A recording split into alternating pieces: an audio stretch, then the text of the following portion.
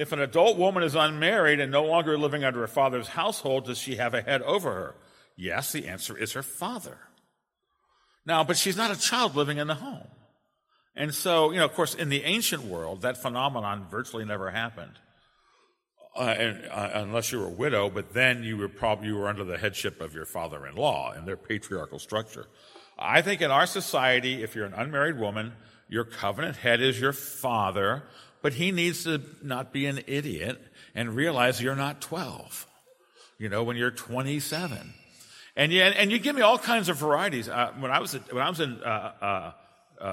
intern at 10th Presbyterian Church, I was the singles pastor. We had 200 single adults there. I met Sharon at our singles ministry. It's downtown Philadelphia. We had hundreds of singles.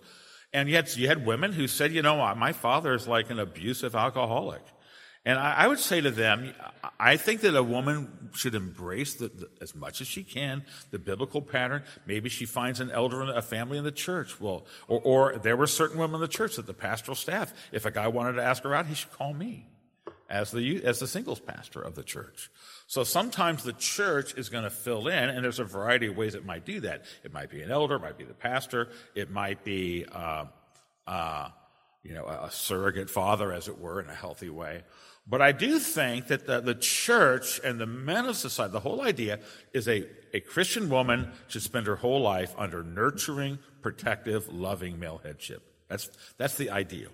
She's raised in a covenant home, and her father's her covenant head. She marries, and she has a husband's her covenant head. At 62, I'll say it at an age I've already passed. At 62, he has a heart attack and dies. Then the oldest son becomes her covenant head. Maybe in front, But the idea is that women, and again, are we relearning in America that women are vulnerable?